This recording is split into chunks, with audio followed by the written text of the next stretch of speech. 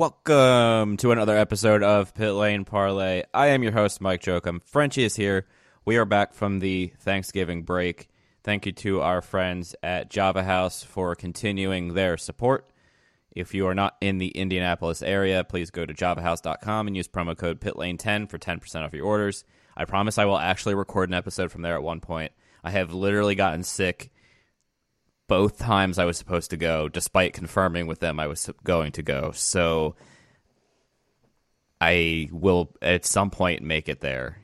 Not this week, not next week, probably not the week after either. Maybe in the new year. But I'm trying. So, Frenchie, listeners, there's not a ton going on, so we figured we'd switch it up a little bit. There's a little bit of news. I think today we're actually not going to talk about IndyCar. We're going to talk about nothing but e-scooter and Iowa ticket prices. That's the only things we're going to talk about for an hour, maybe 4 hours. Who knows?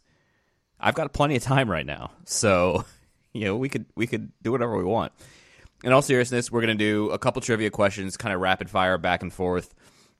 So instead of Stump Frenchie, it's Stump each other. Then we'll touch on a little bit of news. And yeah, I'm going to start because I want to. This one has more than, has multiple correct answers. So I want to see how many you can get. Can you name at least 5 people who won the Indy 500 from 1990 to 2000? Oh, yeah, I think I can do that. So 90 was Arie Luyendyk, 91 was Rick Mears, 92 was Al Unser Jr., 93 was Emerson Fittipaldi, 94 was Al Unser Jr., and 95 was Jacques Villeneuve. Yeah, right? Can you go through the rest of the 90s while you're just like... Then the split happened, and I was a kart person. So let me think about who won. Buddy Lazier, is he 96? 97. I honestly don't know. I know 98, I think, is Kenny Brack. 99 is Kenny Brack. Or is he 99? Okay, 99. So yeah, 97 and 98, I don't. I'm sure that I know them. You missed I can't remember. Luyendyk in 97, Eddie Cheever in 98. Oh, yeah, you won it again. Who did I miss? Eddie Cheever. In 98? Oh, yeah. It's like one of the most bland, least favorite winners right there. All right, you're up. Okay, so this is also Indy 500 related. Which Indy 500 has had the most lead changes? Ooh. And I'll give you want to know how many lead changes? No, that won't make a difference. Okay. Is it from 2010 to now? Okay. Yes. 2014? Ooh, so close. 2013. So that was TK's win? Okay. Yep, okay. You got that. It was 68 lead changes. I thought it was the one Hunter Ray won in 14, but good question. All right. We're going to keep with the Indy 500 winners here because I didn't have a ton of time to prepare questions for, Frenchie knows why. So let's skip down here. Let's go 2000 to 2010. Same exact question. Okay, that should be easier because Montoya won it in 2000, then Castro Neves won it in 2001, and then 2002 technically because Paul Tracy really won that. 2003 was Gilles DeFerrin, my guy back then. 2004 was Buddy Rice, and then 05 was a Weldon win, right? His first win. And then we get into the period where Dario won a bunch of them. Nope. So Sam Hornish Jr. won 2006. How could you miss that? And then Dario starts winning a bunch of them. Yeah. All right, good enough there. All right, you're up. Okay, so I think this is the only one that I have that's still an Indy 500 question. So, which was the shortest Indy 500 race in terms of laps? And I can give you the number of laps if you want. It was shortened by rain, I believe. Was it in the 70s? Yeah. I'm not going to... But there were multiple shortened by rain. Yeah, I'm not going to get it. I'm not going to get this. Let's just go 74. I mean, not that far off. It was 76. So it was Johnny Rutherford's second win, I guess it was. It was only 102. I knew it was like, I was going to say 110, but yeah. Oh, well. All right, my turn. So we are going to go to the 90s. Now, this one might be tough for you because we were just talking about kart and whatnot, but the first 2 years of kart, a.k.a. the early 90s, what was that? I forget what years it was exactly now because I didn't write it down. There were two chassis being used. Who were the manufacturers? Wait, for kart or for... Do you mean for IRL? Kart. Oh, for kart in the 90s? You had a Lola chassis. Yep. And there was a... Was it... March was before that, so I don't know if it was March. That was old. That was like 80s. So what is the other... I mean, Penske, I guess, started to have a chassis eventually. Yeah. Oh, Reynard? Okay, so that one was pretty good. I had to think about that one. Let's see. Okay, so in the vein of the 2000s that we were just on... Oh, no, well, I don't want to give you that away. But maybe, it won't help you that much. Okay, so the last time that second place in the IndyCar Championship had more wins than the champion was which year? Like, we obviously just had that in this past season, but what was the last time it happened? It's more recent, you said, or recent-ish? Yeah. Because that's the last time. I'm sure there was a bunch of times before that. Was it one Not that many. when Dixon won his last, not his 2015 championship? No, I don't think so, because they had the same number of wins, I believe. Right? Didn't he won on countback or something? That was the one where he ended up tied with Montoya. I mean, yeah, so he won on tied in countback, points. right? Yeah, I don't remember how many wins they had. So he had more wins than, actually, if he won on countback. Darn. Okay. Yeah, I got nothing. It was 2011 from my research. And funnily enough, Dario was the champion. He had 4 wins, and Will Power had 6 wins. Okay, yep. Was unable to nab that championship. All right. So he got his redemption. I have another chassis one for you. This one might be tough.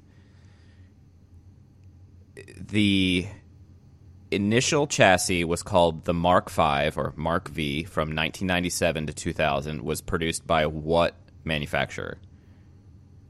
Eventually, they do get purchased by Renard. Who was building the chassis? Oh, man. This is IRL. Hold on, it's like... I can see the car because the Oldsmobile engines. It's like something Force. No, not G-Force.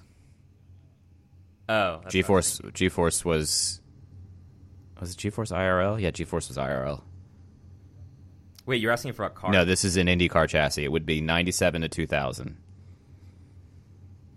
Oh, was it a? Swift? It was not. It was a Riley and Scott. Oh, okay. Well, they made sports Riley cars. and Scott was purchased by Renard, and an all-new Mark VII was introduced for the 2000 season. It won in Phoenix, the second race of the year, by our friend Buddy Lazier, but was super off the pace at Indy and was dropped by the teams afterwards.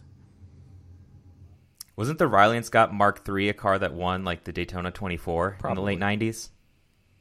I think it was. I think it's like the one that Wayne Taylor won in, but I may be off. Okay, so this one has... Well, I have a backup answer for this one, basically. There's a correct answer, but if you can get either one of these, I'll count it as you nailing it. So the best average starting position across a season. It's going to blow your mind. Like it's somebody I wouldn't expect it to be? No, you might expect it, but just like how good the average qualifying. I'm going to say 1.7. Oh my God, that's so close. What was it? So it's 2004, Sebastian Bourdais, his average starting position was 1.6. And then the next closest one that I has the second answer, so I count you as getting this right. was Mears in 1982 with 1.7. Can you imagine across a whole season?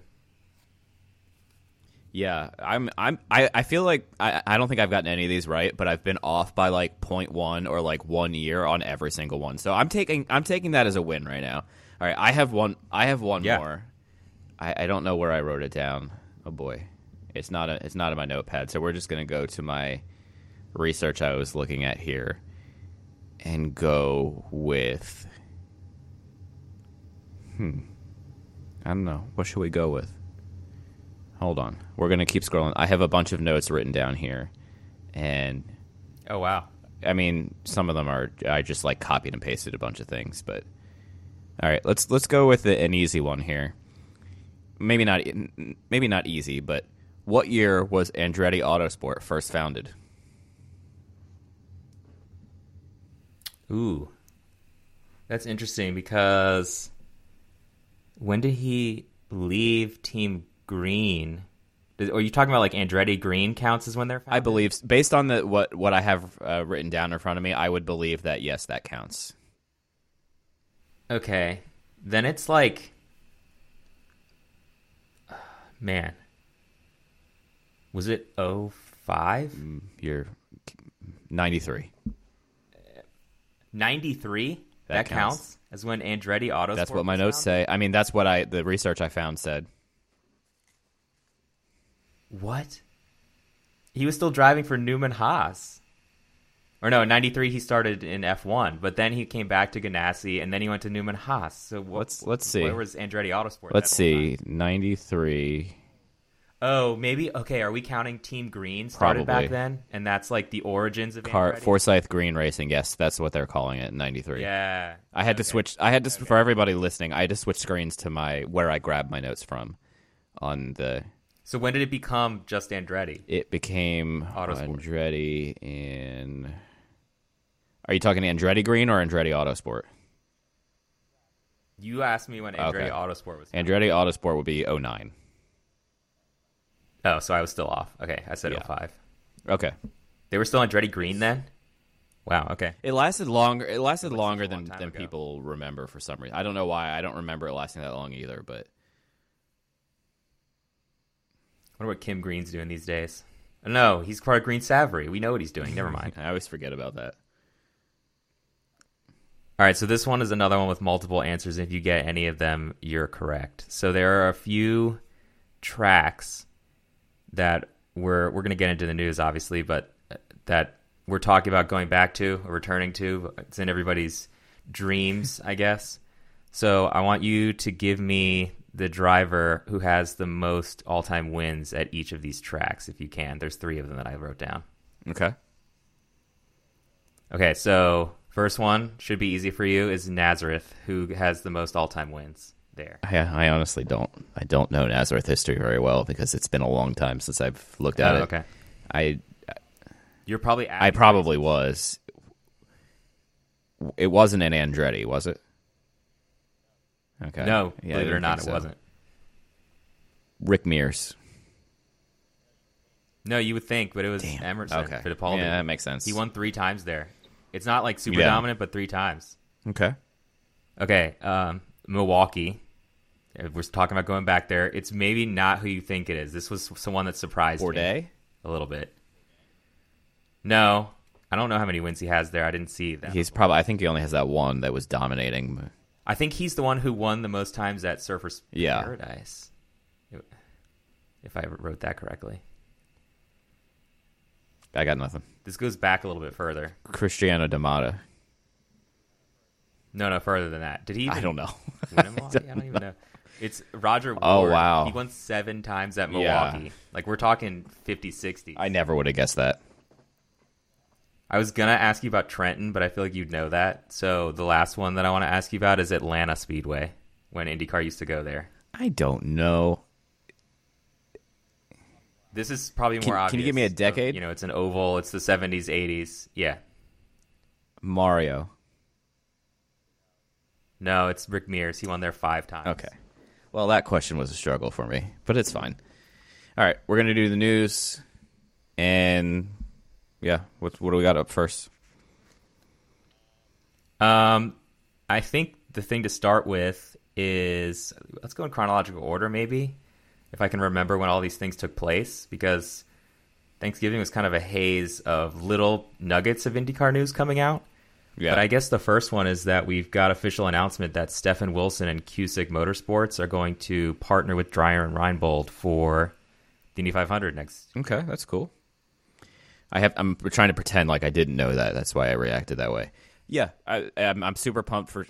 Why pretend that you didn't? It's like, oh my god, everyone just probably knows. on We're the just episode. Recapping. Yeah, I think it's super cool for Stefan and for Cusick to be partnered with Dreyer and Reinbold. I think Dreyer and Reinbold actually seemed to really turn a corner last year in their 500 efforts and put on a strong showing. So I think that'll help Stefan and whoever Stefan's teammate may be for the 500 next year, or may not be for the 500 next year. We don't know. I can tell you one thing: it won't be me. And well, not yet. I'm still trying to raise the funding, but we will see. Apparently, so is Sage Karam. Unfortunately, he is no longer a part of that team. That's a bummer. Let me say one thing on Stefan. I'm super pumped for him. The people who are like, "Oh, he's just getting this because he is Justin Wilson's brother," don't realize that Stefan is a very talented racer. That just things haven't gone his way for whatever reason, whether it's luck or mistakes or whatnot. But the guy's talented. I know he's 9 feet tall, so it's hard to fit in an IndyCar. But he's very talented. So, yeah. And the Sage Karam thing, and then I'll let you, give your thoughts. It's unfortunate because Sage had a good car last year, obviously, like I just said, and was really good. And I think he is a completely different driver and person than he was when he had his first Indy 500 7 or 8 years ago, probably at this point. I don't even remember when it was. Whatever year Kurt Busch was in the Indy 500. I think that was that 14, 15, 12? Okay, maybe it was 2014. It was a while ago. Yeah, he was he's a different guy now. He's matured a lot, and for sure. I hope he gets a chance. It seems like he's kind of just given up hope and kind of resigned to doing Xfinity. And if that makes him happy, cool. I think he could be a really talented driver. He had a couple good Xfinity races last year from the kind of end of the season that I saw, so that'd be cool. But also it'd be a bummer to I would like Sage to at least be able to like Connor did a couple years ago, at least lead a good chunk of laps. So here's another piece of trivia that actually just presented itself. This is going to be Stefan Wilson's 5th Indy 500. Could you that's kind of hard to believe that it's only going to be his 5th, but he has done. So he's done a total of 5 races, right? So he's done 4 Indy 500s previously. What is that 5th race that wasn't an Indy 500 that he's participated in? He did one other random IndyCar race for Baltimore? Dale Coyne. How did you know that? I don't know why I know that, but I'm pretty sure on Twitter a couple of years ago he gave away a signed Baltimore visor or something like that from his helmet, and I don't know. That's the only thing. No, did you win that? I don't win things on Twitter. that used to be you. Yeah, Baltimore 2013. I know it was a nice period, but I don't really enter those things anymore. I have to pass my luck along to somebody else. Next little piece of news I think that we should discuss is this was a little weird. They released this, I think, on Wednesday, right before Thanksgiving at 3:30, 4 p.m. The Rahal news. You knew what I was going to say. Exactly. Yeah. So essentially what is happening, I guess maybe because it's kind of embarrassing for some of the parties involved, it looks like, Hy-Vee's still on the car, but it's being switched, right? So now Jack Harvey is going to be in the 30 with primary sponsorship still to be announced. And then Christian Lundgaard is moving over to the 45, which is the Hy-Vee car. And I don't know if this is we got to please Hy-Vee. We got to make sure that, if Jack has another bad season, which I don't think he will, hopefully, we can't have him in that car because then maybe Hy-Vee will run away. So maybe that's just the team kind of preempting it. But it's just kind of a little interesting. This is the story of the one. As head of maintenance at a concert hall, he knows the show must always go on. That's why he works behind the scenes, ensuring every light is working, the HVAC is humming, and his facility shines. With Grainger's supplies and solutions for every challenge he faces, plus 24/7 customer support, his venue never misses a beat. Call quickgrainger.com or just stop by. Grainger, for the ones who get it done. Running should be simple. Just put on your shoes and go. And yet, when you try to learn about how to get better at it, especially as you age, you're confronted with conflicting advice, complicated workouts, and confusing nutrition trends that just won't work for you. On The Planted Runner, I'll share exactly how to run faster, longer, and feel great doing it at any age because you don't have time to waste. I'm Coach Claire Bartholic, and I went from not running at all in my late 30s to finishing a marathon in 2:58 at age 42, all on a plant-based diet. I've helped hundreds of runners achieve new personal records well into their 60s and even 70s with science-backed training, plant-based nutrition, and proven mental strength techniques. Each episode of The Planted Runner is like a private coaching session on the run, where you'll learn from me and the guests I interview. You'll get actionable lessons to help you become a better runner every week and reach goals you never thought possible. Whether you're training for your first 5K or your 50th marathon, take along The Planted Runner on your next run. Let me show you how your best running is still ahead of you. And then they put, that Graham Rahal is going to stay in the 15, like anybody was questioning that. Yeah, I don't know why we had to put that one in there, but nonetheless, it's like slightly disappointing. Listen, I get it. I totally get it. But it's also slightly disappointing because Jack has been one of the 5 or 6 drivers that has always given us, a good interview and the time of the day, even when I was just first starting out with this thing 5 years and 2 days ago. So, yeah, I mean, it's a little bummer, but I mean, Christian deserves it. Yeah, he had a good rookie year with those 4 wheels on his car. So, there's not much to say, but good for him. Hopefully, the team in general can start out strong this year. So this was the other thing I found interesting. I guess we heard this announcement a little bit. They said something about it a few months ago, maybe in September. But now he's officially an employee. It's Stefano Sordo. He's going to be the technical director there at Rahal, Letterman, Lanigan now. But I looked him up on LinkedIn, and his resume is impressive. Yeah, and you can go really far back, but the first thing I think that's kind of relevant is he started in 2000 as a race engineer for Arrows in F1. Then he went to Jaguar. Then he was with Red Bull for a while in Toro Rosso. Then he was like the head of Aero at Red Bull for 9 years before he moved from his last job where he was the director of vehicle performance for the McLaren F1 program. So that's a big catch for Rahal. Wow. All right. I mean, I knew he had a good resume. I didn't realize it was that good. So, yeah. Props. They're not Props. playing. All right. What's next? Let's see. I guess Jay Fry, I don't even know if this is really news or not. We can decide.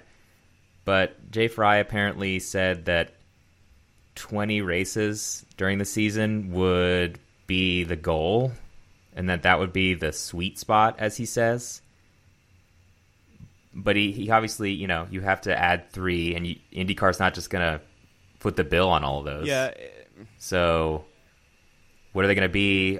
Do we ever see 20? I mean, I don't know if that's just him kind of saying that. I always thought Roger Penske said he liked 17 or 18 as a number.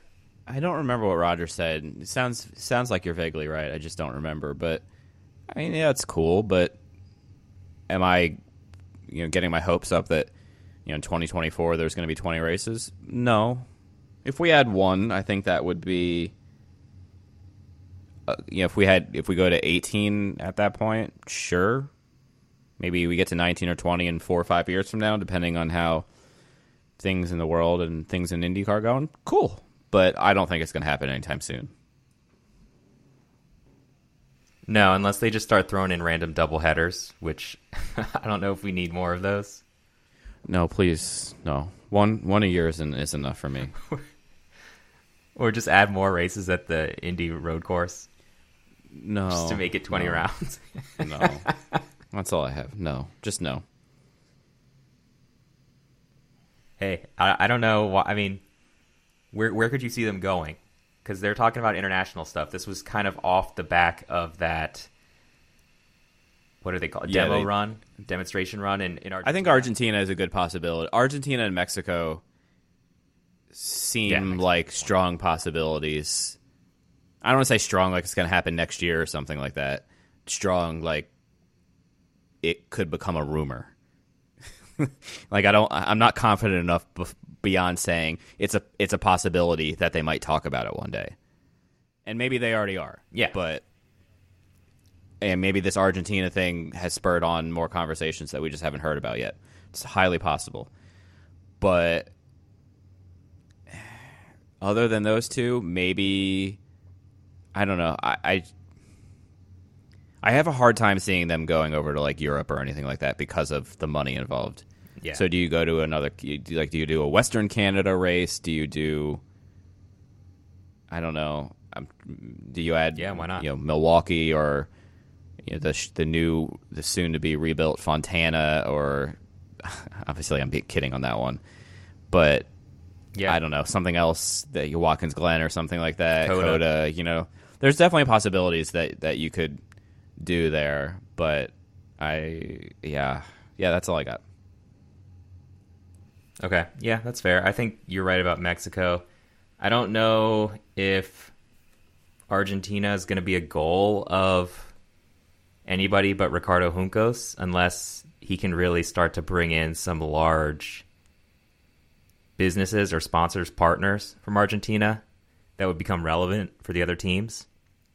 I think Mexico is probably relevant for a lot of the brands that are already in IndyCar. They probably have markets in Canada and Mexico just as North America, but I doubt many of them reach down into Argentina. So we'll have to see. People seem excited there. I mean, that's a good first step. So I think that, like, if you can get that crowd for a demonstration run, you can get that crowd for a race weekend, and then. So. Oh yeah. Absolutely. I think we've just got a couple more pieces of news. Did we talk about Josh Pearson on the last time we recorded? Okay, so that's news that we need to just get at. Ed Carpenter Racing now has a development driver in 16-ish, 17-year-old Josh Pearson. He's 10. He's a super nice kid. I did interview him when I did that Indy Lights bullpen a month or so ago. Super nice kid. He just makes me feel really old, like really old. Yeah, let's see, because our co-host makes us feel pretty old too, but how old is, like, what year was Pearson born in? 2008. Got to find out. I start to look at, do you look? I'll look it up right now. Oh, okay. I start to look at now, like, NFL players, and I feel old because they're younger than me now, like NFL quarterbacks at this point. He was born in 2006. You weren't that far off. So he was born on Valentine's Day. So you're saying like NFL players. So there's a guy who plays for the Colts here in Indianapolis, Zaire Franklin, who went to the same high school as me back in Philly. Super cool. He's a really nice guy.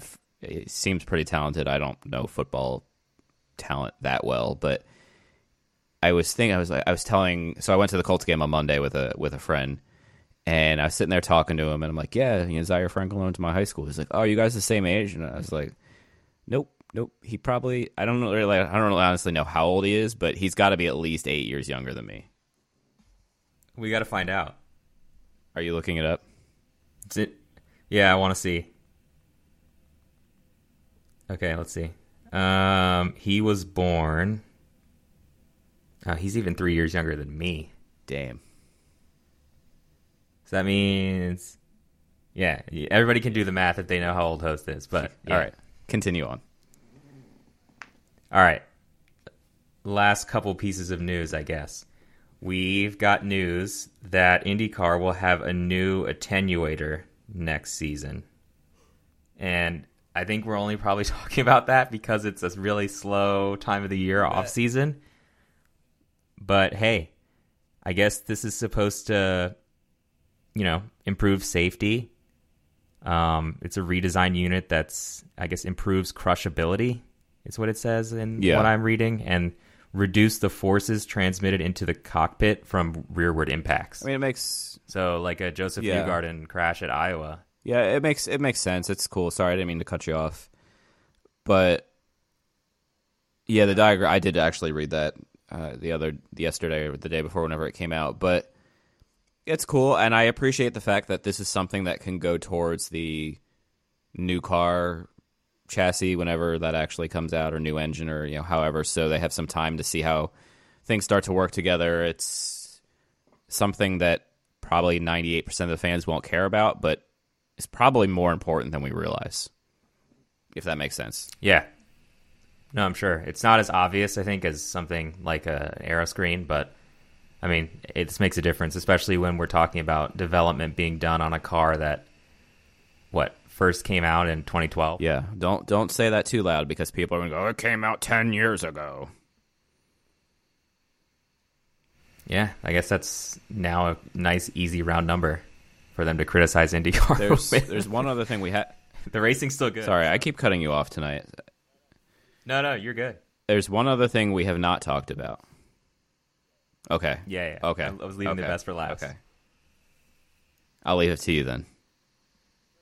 I'm sure everyone knows, because it was the big topic of discussion on social media, but IndyCar's big Hy-Vee race weekend doubleheader is going to feature 4 pretty massive music artists. And who do we have? We have Carrie Underwood. Love her. Zach Brown. Don't know him very well. Zach Brown Band, I guess. Kenny Chesney. And then Ed Sheeran. It's pretty massive. Yeah, I mean, not my music taste, really, but you got to respect that they kind of nabbed these artists. And I know that people are really frustrated about the prices going up if they just want to see the race, or they expect somehow to nab these. I mean, these guys are with Grammy Award winners that have multiple #1 hits. These are like worldwide household names. I mean, even if you don't like country music, you know who these people are. And Ed Sheeran, who I guess doesn't sing country music. I don't know what genre he really Pop? is. Yeah, I don't know. I'm not really big into Ed Sheeran. Rock. He's not really rock, no, I wouldn't say, but no. I don't know. Yeah, I know you have a bunch of thoughts, so I'm going to keep mine short. It's a tough. We all want IndyCar to be more popular, and one of the things to make IndyCar more popular is things like this, things like Iowa last year. Other tracks that do some sort of fun and games type of stuff, like Gateway always does a good job, and Detroit a couple of years ago, pre-COVID, did a really good job on Belle Isle, and maybe they did this year. Obviously, I took that weekend off for my birthday this year, and they're trying to give it a more festival like atmosphere, like you get at some street courses and whatnot. So I get it. I know it's a lot. It's not going to be for everybody, and that's fine. But this is, I also am interested to see how many people will come, maybe that don't know a lot about IndyCar.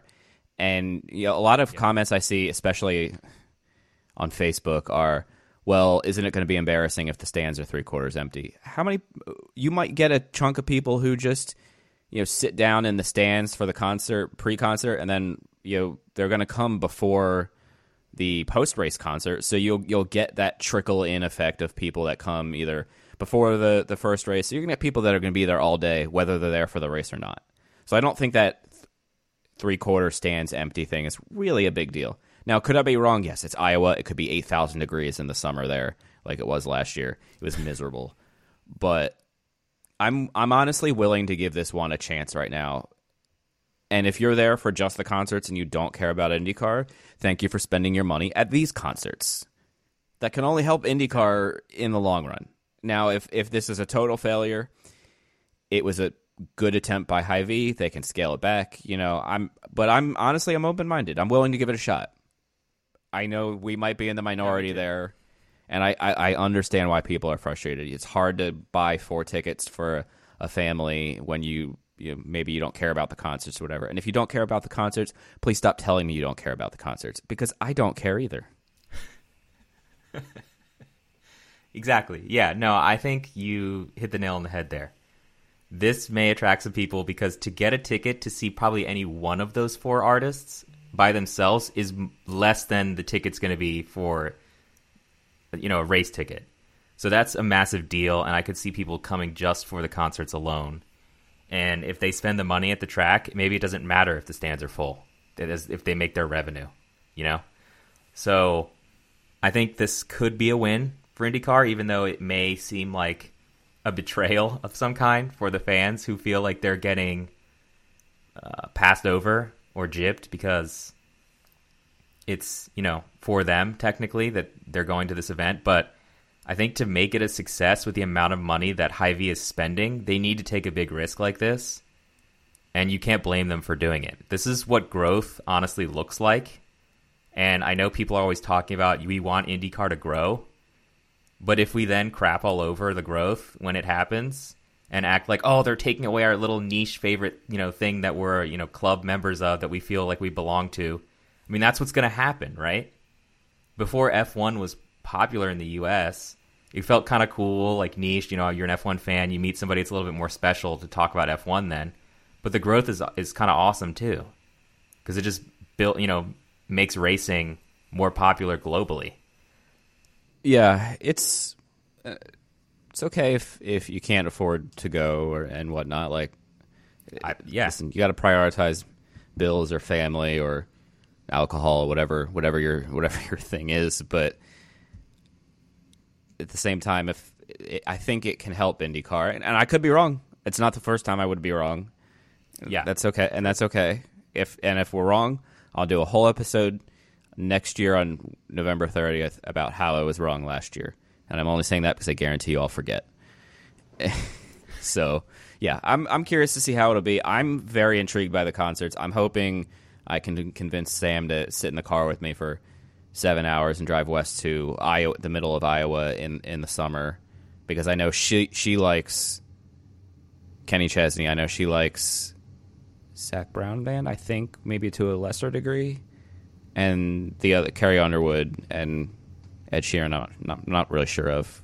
I don't really remember. I know we talked about it, but anyway, we'll wrap it up there. Everybody, thank you very much for listening.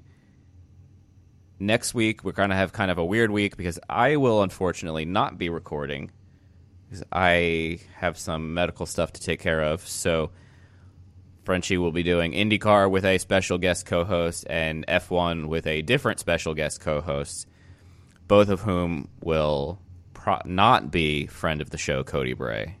I can promise you that. So oh my God.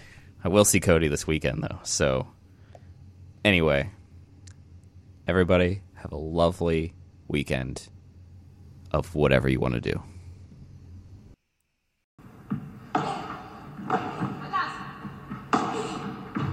Hey there, and welcome to the Joy of Paddle podcast, hosted by me, Minter Dial, a veteran of the paddle tennis world, and sponsored by Paddle 1969. Whether you're a paddle tennis aficionado, just beginning, or have never even heard of paddle, or padel, as it's called in North America, this is an exhilarating new show that delves into the captivating stories of notable paddle personalities worldwide.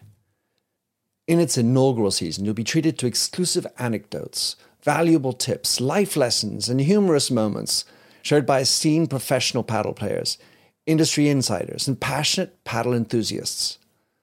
With each season aligning with the Pro Tour, you can anticipate 2 engaging episodes per month. The Joy of Paddle podcast is part of the Evergreen Podcast Network, where you can find other great shows in a number of categories, such as sports, health and wellness, true crime, and fiction. To find out more about Evergreen Podcasts, go to www.evergreenpodcast.com. Vamos!